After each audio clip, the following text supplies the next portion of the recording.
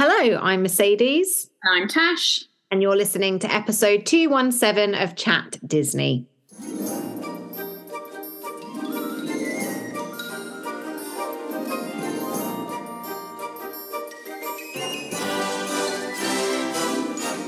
Welcome back to the Chat Disney podcast. And in today's episode, we are counting down the top 10 Disney kings. So in honor of the King's coronation in the UK last weekend, we thought it would be fitting to do just that, talk about Disney kings. We did a similar episode last year, for the Queen's Jubilee. But Disney kings is a subject that we have never discussed here on the Chat Disney podcast. So we are about to fix that. But before we do, let's have a quick look at what's been happening in the world of Disney this week. So first of all, some news from the park closest to home, Disneyland Paris, and some new dolls have been added to It's a Small World. And this is after the extensive closure of the attraction. And we know now that some of these new dolls are very much in keeping with Disney's pledge to be much more inclusive, as you'll now see dolls in wheelchairs featured within the attraction. I think they've made this update to some of the other resorts already, but now Disneyland Paris is up to speed as well. And Disneyland Paris also celebrated World Wish Day last week, which is the anniversary of the very first official wish that was granted by the Make-A-Wish Foundation. And to celebrate, they invited more than 80 Make-A-Wish children from over 14 different countries with their families for a visit to Disneyland Paris. And a key moment that took place on Saturday, April the 29th, was when the children participated in a really special pre-parade show with all three of Sleeping Beauty's fairies, Flora, Fauna and Merryweather, Cinderella's fairy godmother and the genie as well, and of course Mickey, all of the wish makers. And it was a moment for guests and cast members alike to really celebrate these incredible children. Final bit of Disneyland Paris news. Pluto has debuted a brand new cowboy-inspired outfit in Frontierland. So we've seen Minnie and Goofy over in Frontierland at Disneyland Paris, rocking their yellow and red Frontierland cowboy-inspired outfits. And Pluto is now joining in the fun with a little neckerchief thing covered in bones. Lovely. I was wondering if he was going to be in some tasselled trousers, much like our dear pal Goofy. Heading over to Disneyland for some news, and something I'm really excited about. The live action version of Ariel will be available for meet and greet in the park very, very soon. I can only imagine that queues for this meet and greet are going to be out of this world. But yeah, I think it's really, really great that they are putting a live action version of her into the parks. And Pandora celebrated Mums Everywhere with a special pre-Mother's Day event in both Disneyland and Walt Disney World. Of course, the US celebrates Mother's Day on a slightly different day to us here in the UK. Our Mother's Day has already been and gone. Guests could purchase special pieces for their mothers, including calligraphy, to ensure that they were taking home one-of-a-kind pieces. Love this.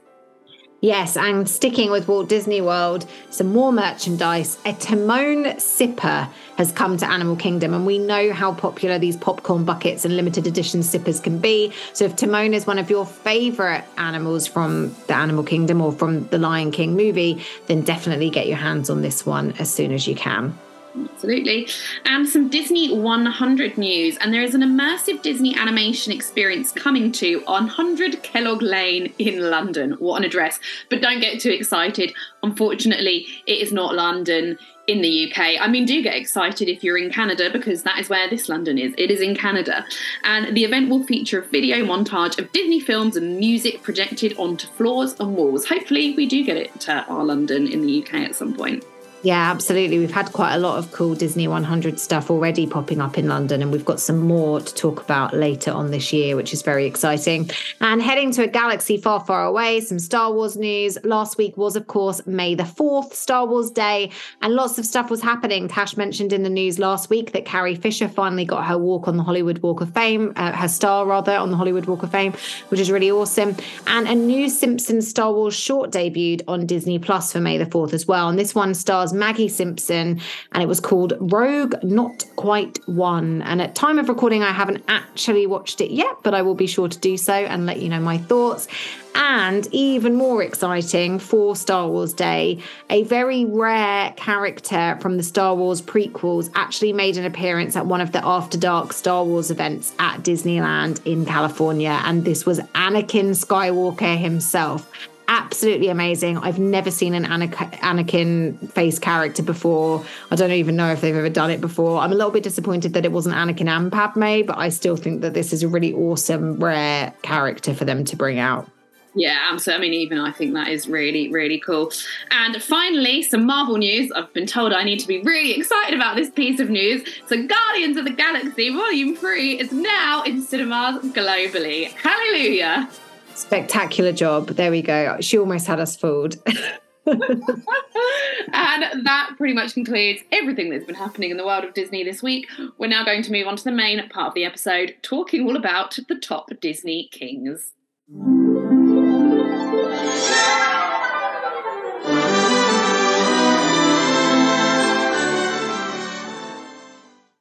So we are nothing if not honest on this podcast. I think it's what brings lots of our listeners back time and time again.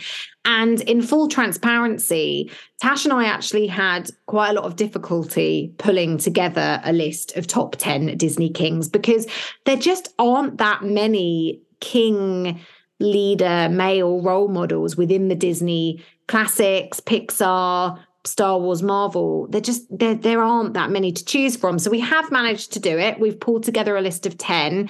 There are some notable ones in here, some slightly rogue ones in here.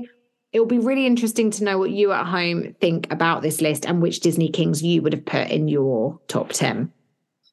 Yeah, absolutely. So shall I kick us off today? I mean, I feel like I've slightly been scraping the barrel a little bit here with some of these because, as you said, there's just not enough. We've got plenty of princes, but we thought, we're gonna be true to the king's coronation, so we're only doing kings. So I'm going to start off with a classic from a classic movie, and I have got King Stefan from Sleeping Beauty.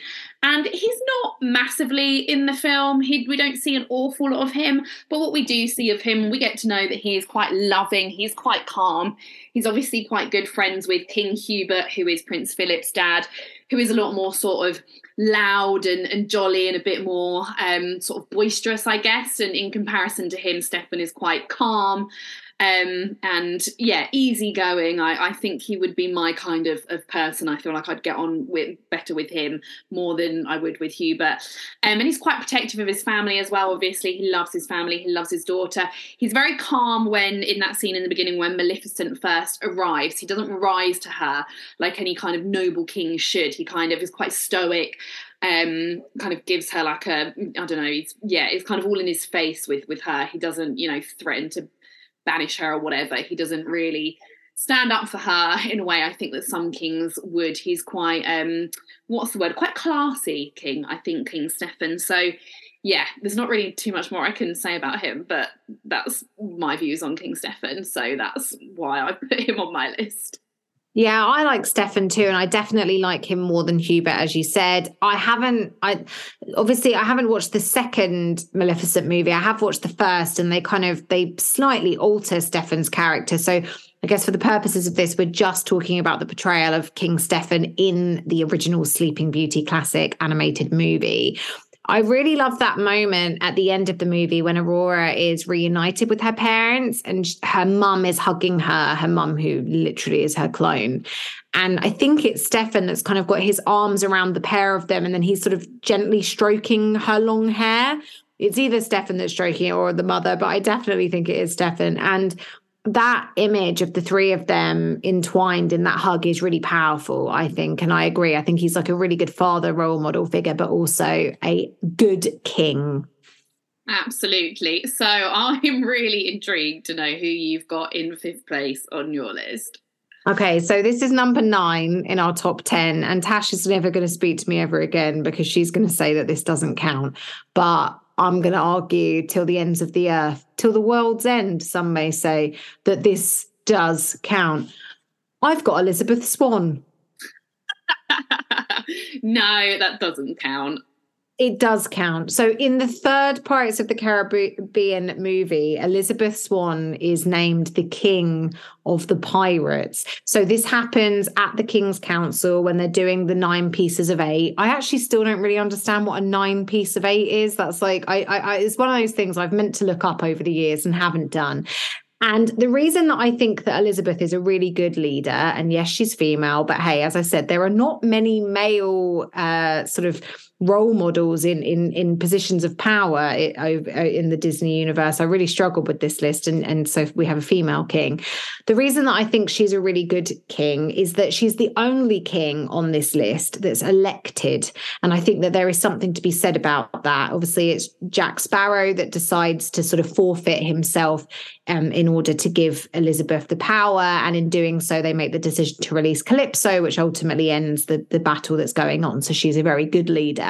And I think that, especially at the time that it's set as well, she's very much this kind of, you know, downtrodden female character who has to just stand there looking pretty and wearing corsets, and there's no opportunity for her in the world. And actually in the pirate world, gender is much more equal. We obviously have Zoe Saldana's character in the first Pirates of the Caribbean, and she's just treated like everybody else on deck, all of the crewmates. And I like that it's a female that ultimately becomes the king of the pirates, the pirate lord, whatever the official title is. It is definitely a king of something, some description. And it's a good twist as well, because it's a king. We obviously assume that, oh, it's going to be Jack that becomes the king, or, you know, Barbossa is the other likely candidate. But no, the king is Elizabeth Swann.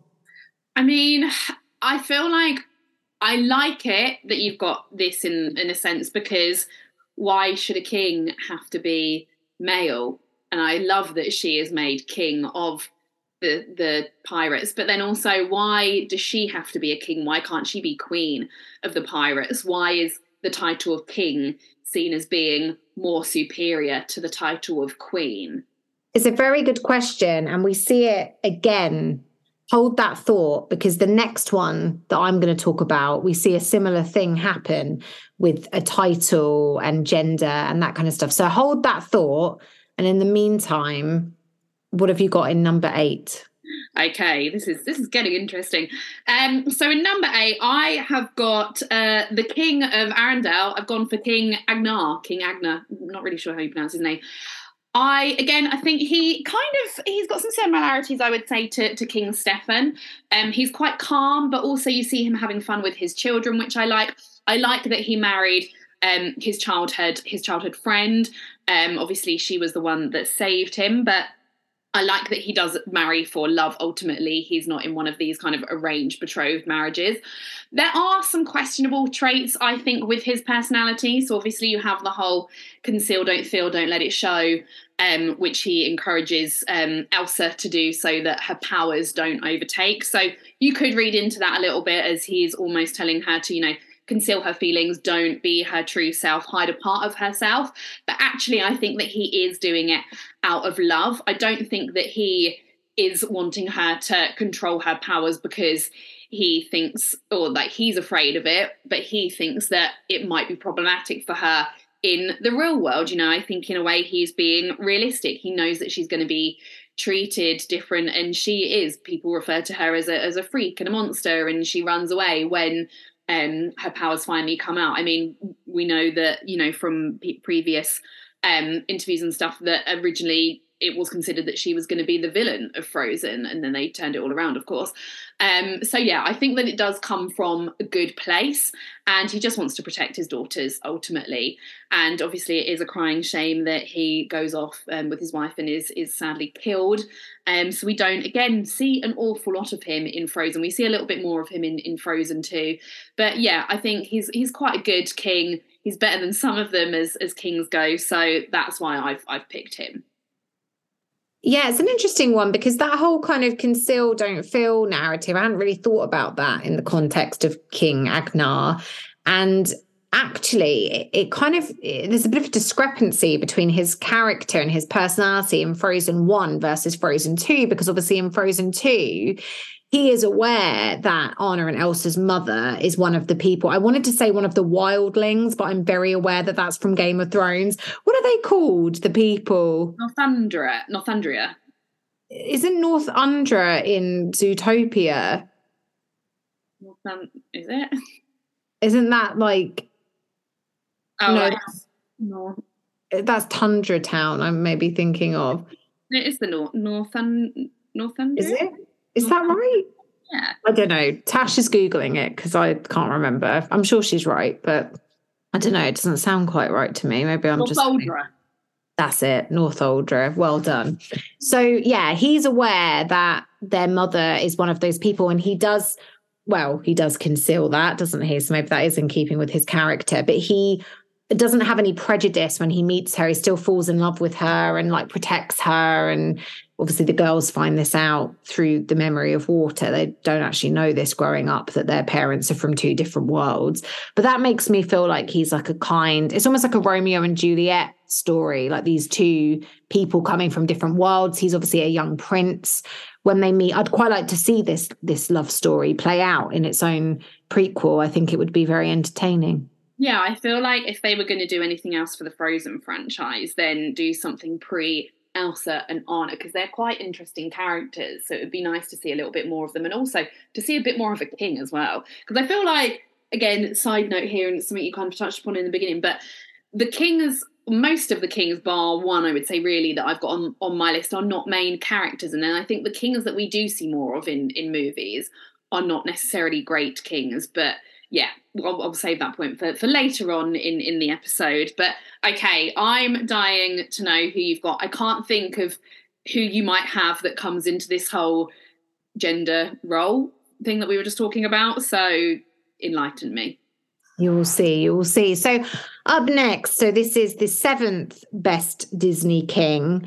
I have got the Sultan from Aladdin. Now, the reason I was saying it kind of is linked again to the gender is that in the live action version, so maybe I should have put Princess Jasmine, Tash, as number 1 on my best kings, but I won't push my luck too much. But yeah, in the live action, Jasmine becomes Sultan. Well, Sultan is just another word for king. So again, it's like, why does she become that? What's the female version? Would it be Sultana, or is that really disrespectful? I have no idea. Another thing I'm going to Google and see if... But there must be a female word for Sultan, like king, queen. Anyway, but yeah, I haven't... Is it Sultana? It's Sultana. Stop it. No, it's not. Yeah. Yeah, it's Sultana. Wow, there we go. But she's not a sultana, is she? She's a raisin. No, I'm joking. She's a sultan. So yeah, I actually, do you know what? Scrap the list. I'm starting from the beginning. In first spot for the best king, I've got Princess Jasmine. No, I'm joking. But no, I have got the sultan. But yeah, it does link to this thing again. Like you say, it's a very good point, Tash. Why do they call Elizabeth Swann a king? Why is a king seen as more powerful than a queen, and they still keep her as the king of the pirates rather than the queen of the pirates, whatever. Anyway, I digress massively. So yes, Sultan. And I am talking about Jasmine's father, not Jasmine, from the 1992 classic. Is it 92? Could be 93. I'm pretty sure it's 92. Aladdin. One of my favorite Disney movies of all time. Why have I got the Sultan? Well, very similarly to your two picks, Tash, he's a fantastic role model. He's an only father, a single parent. To Jasmine, obviously we learn a little bit more about Jasmine's mother's backstory in the live action, but in the classic animation, she isn't mentioned. Actually, I think he might say something about like your mother, or maybe now I'm thinking of the chief in Pocahontas. I don't know. I'm all over the place. But yes, the Sultan is a bumbling little fool. He's very easily manipulated. He's a very sweet and caring man, and I'm sure that he rules Agrabah accordingly. We don't see an awful lot of that, only that Jafar's kind of hijacked the Sultan's plans for the people of Agrabah, and Jafar definitely rules the police at least, and the palace guards with a very strict hand. We see, people getting their hands chopped off for stealing fruit in the market, and Aladdin being killed for stealing the princess, even though he didn't, and that kind of stuff. But that seems like that all comes from Jafar and his ruling of the country rather than the Sultan, who, as I say, seems like a very compassionate, very sweet man.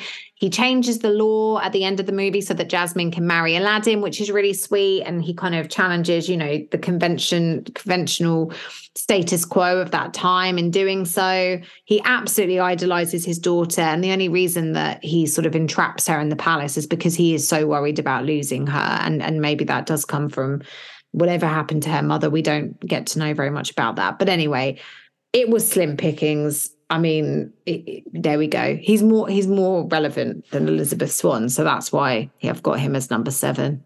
Okay, yeah, fair. I mean, I don't mind the Sultan. I don't buy that he is the Sultan, the king of a country. I just don't believe it because he is so bumbling and naive, and he's so, I mean, come on, like, I feel you've only got to look at Jafar, right, to see that he's pure evil from within, and I feel like I don't buy that the Sultan doesn't see past that. But I feel like he's very much like the face of the king. I imagine he is like a man of the people, when like the locals all really like him and think he's really kind. And I imagine that Jafar is the one who's kind of, pulling the strings. I mean, he does literally at the end, right? When he's got the Sultan in that jester outfit and he is on strings. So yeah, I feel like, yeah, he's quite good. I'd have him on. Yeah, I think we can allow him. So next up, I have got someone who is introduced to us as a prince, and then in his diabolical sequel that was released last year, he is the king, and it's King Edward, the king of Andalasia from Enchanted, although he is a prince in Enchanted and he becomes a king in Disenchanted, of course, or he's already a king and he's reintroduced to us in Disenchanted as a king with his wife, Queen Nancy. And I really like King Edward. I mean, he's a bit, again, a little bit annoying. He's very naive. He's very pure. And he's very narcissistic, but without causing harm to anyone. He's a very comedy character, played brilliantly by James Marsden. And I just love the juxtaposition of him being from, the fairy tale world of Andalasia, going to New York. He really wants to be that knight in shining armor character, going to save Giselle, when actually he's not really needed, because Giselle is so well suited to the real world, and she falls in love with Robert. So he's, her kind of knight in shining armor in the way. And then, he's your classic prince. He falls in love with Giselle at first sight, he wants to marry her. But then, obviously, at the end, he falls in love with Nancy instead, who is completely different from him. She's not in his world. And I love that he does end up with someone and he's very happy. And then I love that him and Nancy become king and queen, and we see them again in the second movie. Actually, seeing them again in the second movie, Disenchanted, was probably one of my best parts of Disenchanted, because I wasn't a huge fan of the movie itself. But I really like that scene when we first are reintroduced to them in, what is it, like Monroe Town or something, where they move to, something like that. And Robert's going off for work and he's like, oh, don't forget, where's your sword? Or like gives him his umbrella or something. It's like, don't forget your sword. I really like all of that, the fact that they probably know a little bit about the real world now, because Giselle lives there and they obviously go to visit her, but he's still very much in the mindset of being from the fairy tale world. So yeah, this is one of the kings. He was quite an easy pick for me for this list. I think it's a great choice. And it's funny because I didn't enjoy Disenchanted, but like as a whole, but actually I would say that Nancy and Edward's appearance was probably the best bit. I feel like they were kind of the saving characters of the sequel, and actually they had a much bigger role in the sequel in comparison to the first one. And I agree with you. I think it's really nice that they've stayed in touch with Morgan and Giselle and Robert. Robert was an absolute waste of space in that second movie. I don't really know why he was even there, to be honest. But anyway, that's not what we're talking about. So yeah, I think that's a very good choice. Perfect. So we're into our top 5. So Mercedes, who is in spot number 5 or your third? Is this 5? 5, 4, 3, 2, 1. Yeah, it is 5. Like, honestly, maths, not my strong suit. So in 5th spot, I have got a king, and there is no denying that this character is a king. So I've stuck to the straight and narrow now that we're into the top 5. And this is a character that we see grow up throughout the movie and kind of, they're very aware of their destiny and of being king. And then the final moment of the movie is that character becoming the king of Pride Rock, no less. I have got Simba as number 5. Now, the reason I've not got him higher up is because we actually don't get to see very much of him as a king in that sort of king role. And the reason that I have included him is, first of all, Simba's a very likable character. He's a very popular protagonist. He's got lots of really great things going for him, very charming, funny, endearing, all of that kind of stuff. But I like his character development. I like the fact that as a young boy, as a prince, he runs away and kind of neglects his responsibilities through no fault of his own.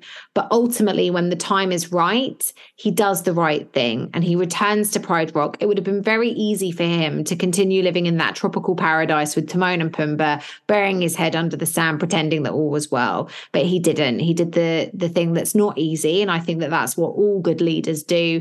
And he went back and challenged his Uncle Scar for Pride Rock and was able to thwart him and ultimately become the ruler. And just like that, all of the vegetation returned to Pride Rock and it started to rain again. I mean, maybe he's a god, maybe he's not even a king. But yeah, so he does ultimately save the day by doing the right thing for his people, for his companions. Maybe I should have had Scar as a king on this list, but I don't like Scar, so I didn't. So I had Simba. Nice. Yeah, Simba is a great one, and I'm sure I may be talking about him again somewhat in some capacity shortly on in this list. But second on my list was another easy pick for me and one of my favourite kings, and it is King Fergus, the King of Dunbrok from Brave. I really like Fergus. I think he's a really fun character. He's quite brave, obviously he fought off Mordu. He's got that wooden leg, so we see that he's not afraid to get his hands dirty. And he was appointed king by the other communities because he got, I think, something to do with he got into or helped them with battles. So they appointed him as king because of his leadership and his bravery. So we know that he's not afraid to sort of get in amongst it and be a man of the people. What I really like about him is that we really see his playful side. He's very different to his wife, Queen Eleanor. They're actually polar opposites, I would say. She's quite, she's very serious, takes things very seriously, very kind of true to tradition, whereas he is willing to break away from it a little bit more. And we see him frequently kind of having a lot of fun with his kids, especially the 3 triplets, the boys, and getting quite annoyed by them playing pranks on him, but in a very happy, loving way. I really like that. I think he's like quite a relatable character and quite realistic as a dad. I would say I like that we see him kind of first and foremost as a loving father than we do as a king, and we see him being a good dad to Merida as well. I feel like he just goes along with trying to marry her off because it's what Eleanor wants. As I said, she's very sort of keen to stick with tradition, whereas he, I think, doesn't really want Merida to grow up. He kind of wants her to fend for herself, and he sees that any of those 3 Wallies who are fighting for her hand are not fit for her, and he's happy for the rules to change and for her to fight for her own hand and not marry herself, but for her to be alone at the end of the movie. So yeah, I really like King Fergus, voiced by Billy Connolly. I feel that he's just a good comedic, salt of the earth all-rounder as a king. I might get some hate for this, but I really don't like Billy Connolly's voice. And another character that he voices in the Disney universe is Ray from Pocahontas. The one who's like, oh, John Smith. That's my Billy Connolly impression. I hope you appreciated that. I don't like him. I think he's quite a pig-headed king. Yeah, I can see why you would think that. And yeah, I looked at his relationship with his children and as being like a family man, rather than the scenes where they're in the castle and it's like all the kings together and it's a bit like, I mean, I can see why you think that. You hate like a good old knees up, and a lot of what he does in that movie is have a good old knees up. Like there's a lot of drinking and tomfoolery, I would say, with like the other men. They're quite laddie. So yeah, I can see where you're coming from with that comment. It's interesting. I was at a wedding 2 weekends ago now, by the time you listen to this. And as many of my friends and family know, I'm not a fan of the saxophone. It makes me feel some kind of way. I don't like saxophones. And one of my friends, who will remain nameless, came up to me and said, "You know how you don't like saxophones?" And I was like, "Yeah." And they were like, "I feel that way with like a trombone. Like it gives me that real kind of like the knees up feeling, like that kind of like burr, burr, burr." And he's a character that would have a knees up if ever I've saw one. But yeah, the way they kind of like they smash around the castle, that bit when he's like trying to find the bear in the castle, and they're just like, he's a funny character. But yeah, I don't know. Hey, it was a very, very difficult job putting this list together, I tell you. It was, yeah. I wouldn't want to be married to him. No. I enjoy him from the comfort of my own home. There we go. We didn't, yeah, that wasn't the criteria for putting this list together. Which king would you marry? Otherwise, it would look quite different. And I don't think I'd have Simba on mine. I don't think I'd have any of them on mine. Okay, so we're getting into it. We're getting into the final three. So who have you got in the silver spot? The bronze spot. Bronze spot, sorry. That is quite all right. So in the bronze position, number 3 on this list, and my penultimate best Disney king, I have gone for arguably the most renowned king within the Disney universe. I say Disney universe because technically their movie is owned by Disney, but it's a, question mark one, I guess, a little bit. It's not a classic. It's not Pixar. It's not Marvel. It's not Star Wars. So it falls slightly out of the standard. I have gone for the Pumpkin King himself, Jack Skellington. Tash is shaking her head. He is fantastic. I like Jack a lot. Now, when we did our worst Disney couples, I did put Jack and Sally in there. I don't like them as a couple. I don't like them as a romantic interest. It doesn't work for me. But Jack on his own is a stellar character. I am a big, big fan of Jack Skellington. His hope, his glee, his joyful optimism as he goes to Christmas Town and thinks that the monsters of his own location would be able to recreate such a magical, wonderful place, and then watches it crash and burn and is very disappointed. He isn't a good leader. He isn't a good king by any stretch. He doesn't listen when the people of Halloween Town tell him that Christmas is a disaster. But ultimately, he does learn from his mistakes. He saves the day, rescues Sally and Santa, apologizes profusely to Santa as well, and gets back to running Halloween Town, the thing that he is good at. So I like Jack a lot. I know that Tash does not particularly enjoy The Nightmare Before Christmas or Jack Skellington, but I like him. For me, he makes that film what it is. He's the hero of the film. And I've never really thought about it before, but I think that Jack is one of the reasons that I like the movie so much, because I do think that he is a really pure character, which is weird to say for the Pumpkin King, the ruler of Halloween Town, a skeleton, but he's like a child. You know, when he goes to Christmas Town and, you know, he's smelling the mince pies and the lights, and he's like, you know, a kid at Disneyland for the first time. So I think there's something very endearing about our friend Jack, and that's why I've got him as the third best Disney king. I mean, I feel like this is a king to the king of pirates. So, yeah, I feel like he's not a traditional king. What? He's definitely a king. He's a pumpkin king. Are you joking? You're right. I don't like The Nightmare Before Christmas. However, I do actually quite like Jack Skellington. I think the two things that have two things that I think, what am I trying to say, like, have going for it, like The Nightmare Before Christmas, the two elements you like about it, yes, are the songs and also Jack Skellington. But basically, yeah, everything that you just described there. I think he is a likable character. He is a bit naive and a bit foolish, but I think he does have, you know, the best intentions at heart. So yeah, I'll let you have it.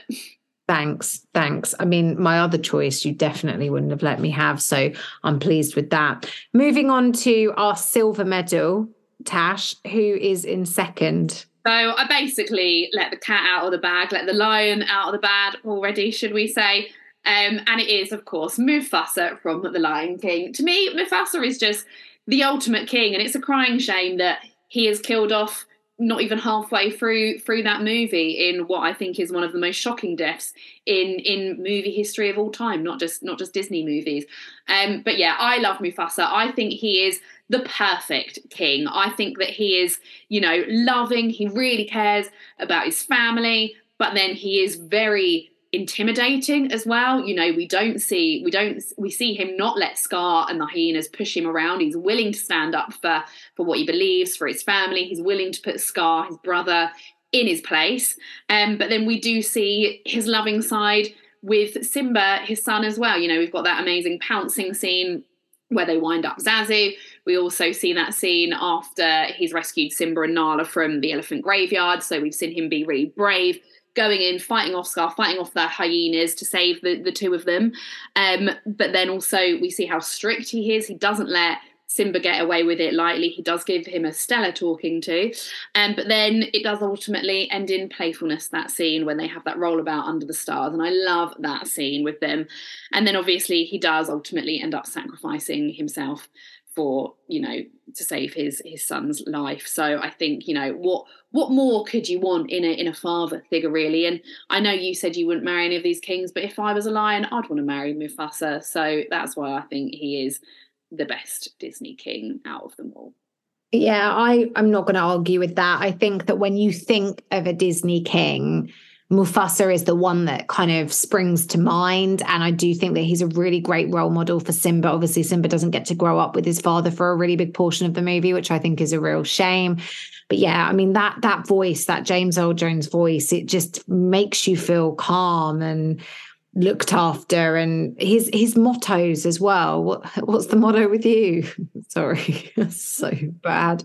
But anyway, the great kings of our past look down on us. Remember who you are, and everything the light touches. They're so easy to recall, these sort of lessons. And I think a good king does that. They teach, they educate, they want to make the world a better place than the one that they found. And I think Mufasa is certainly somebody that upholds those values. Absolutely. So I can't even think of any more Disney kings apart from the ones that I don't have on my list because I don't like them. So I can't even hazard a guess as to who's the top of your list. Well, before we dive into that, I have an honourable mention. And that honourable mention, I think you will approve of, Tash, because it's a great pick, but there's absolutely no way you were going to let me have it because the source material that they come from isn't really Disney. And that is, of course, George III from Hamilton. So I didn't put it on the list because Disney owned the rights to the video recording of Hamilton that we watch on Disney Plus, but they don't actually own Hamilton. Lin-Manuel Miranda, obviously, it's his baby. But I mean, he's basically becoming like a Disney character himself, isn't he, Lin-Manuel? But there we are. So that's why I didn't include it. But yeah, I mean, he's a terrible king, but he's a great villain, fantastic comic relief, and probably one of the few actual kings on this list as well, rather than sort of, the king of the animal world or the king of Halloween Town. He's an actual king of an actual place and based on a historical figure. So I figured he wasn't allowed because of where he comes from. No, I love Hamilton, absolutely adore Hamilton to pieces, but he is not a Disney king. So no, you're not having that. I've got an honourable mention as well. Definitely more of a Disney king than him, but still not quite king enough. But I've got Kristoff. Obviously, he's not a king, but we never see him as a king, but he is engaged to Anna at the end of Frozen 2, and she does become queen. So technically, at some point, Kristoff is going to be king. Well, no. Prince Philip was never a king. Well, I guess so. If you marry a queen, you're not allowed to be king because otherwise you king consort. No, you're not. No, you're not allowed because, and it goes back to your thing, Tash, your feminist thing. A king is better than a queen. And that's wrong, right? But that's why if a queen by birthright marries a man, he can never become king because otherwise he trumps her. That's the reason. Okay, yeah. So no, Tash, no, I'm sorry. But Elizabeth Swann, Kristoff, I did actually include Elizabeth Swann, but as I say, I was actually doing Tash a favour there, because between the two of us knuckleheads, we could not come up with 10 decent kings for this list. But I do have one. And again, more suspense, more suspense. Before I dive into it, I do just want to say that I just got momentarily distracted by my phone because I got an Instagram alert, and then I clicked on Instagram and I saw that indeed a queen, Padme Amidala, was at the Star Wars night with Anakin. So I'm probably already receiving loads of abuse on Twitter for saying that she wasn't there. But I've just seen a picture of her. She was there with her white makeup and her like red lips and stuff, and like the big space bun, looking beautiful as ever. And now the moment you've all been waiting for, drum roll. A lot of people are going to have seen this one coming. The very fact that Tash didn't see it coming means that it makes it even more obvious. I've gone for the ultimate king of kings. I have gone for King T'Challa, the Black Panther himself. He is just perfection. I mean, I actually watched Black Panther again recently. My sister had never seen it and she wanted to watch it. And she was like blown away. Like, how have I never watched this movie? It's so, so good. I mean, the movie, I could talk about Black Panther for days. In fact, it's the only ever Marvel movie, apart from Wakanda Forever, to receive an Oscar nomination, is all you need to know about it. But Chadwick Boseman, may he rest in peace, there is something just regal about that man. They couldn't have got a better actor to play T'Challa. And what I really, really love about T'Challa is that, yes, he becomes king because his father dies, so it is his birthright, but he also proves that he's the rightful Black Panther as well, not only in the battle at the beginning of the movie, but then also at the end of the movie when, I've forgotten his name, but Michael B. Jordan's character rocks up like, hey guys, I've been chilling out in America all these years, you forgot about me or whatever, and he beats T'Challa.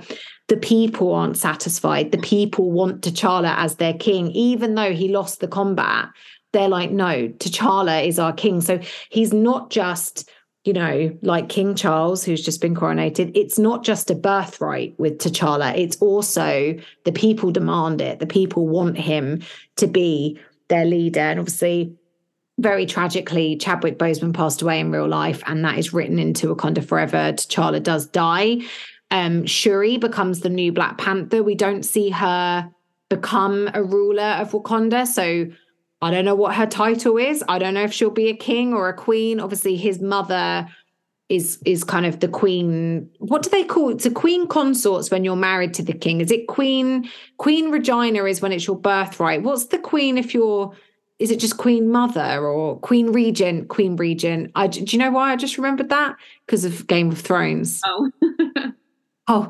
What did you think it was? Princess Diaries. I don't know. I feel like it's. Oh yeah, no, I think no. I remembered it because of Game of Thrones, because of Cersei Lannister is. I think Marjorie, for any Game of Thrones fans out there, goes up to her and she goes, "What is it I should call you now? Queen Regent or Dowager Queen?" Queen Regent is the title for a Queen Mother. So we see Angela Bassett as the Queen Mother. I don't know the Queen Regent. I don't know what Shuri's title will be. Maybe she'll be King of Wakanda as well. I have no idea how that's going to work. But he just is wonderful. Like, I know, Tash, you don't like Marvel and whatever, but this movie, even taking it out of the MCU just as a standalone movie, I remember when I went to see it in the cinema, and I turned to my husband and I was like, there's no way that Marvel wrote this in like the 70s or 60s or whenever it was meant to be. I was like, it's not possible. It's too current for right now. It's too of its time. But it just goes to show how the works that Stan Lee created were ahead of their time. They were visionary. And I just think that, T'Challa is the ultimate king, a king of the people. And the ending as well, he learns that his father has done some unsavory things over the years to protect Wakanda.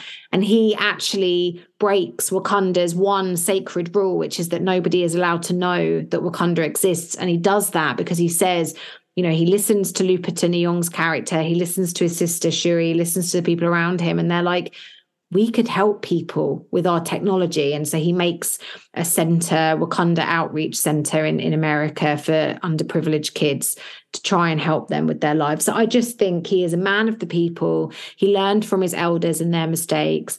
And it's incredibly sad that Chadwick Boseman's passed away, especially when you watch that movie now. It does make it sadder. But yeah, there was nobody else worthy of being the top of this list. It really was slim pickings, but even still, I think T'Challa is definitely my pick for the ultimate Disney king. I feel like you spoke about him for longer than you spoke about the rest of your kings put together. So passion alone for him, then yeah, there we go. There are our top picks.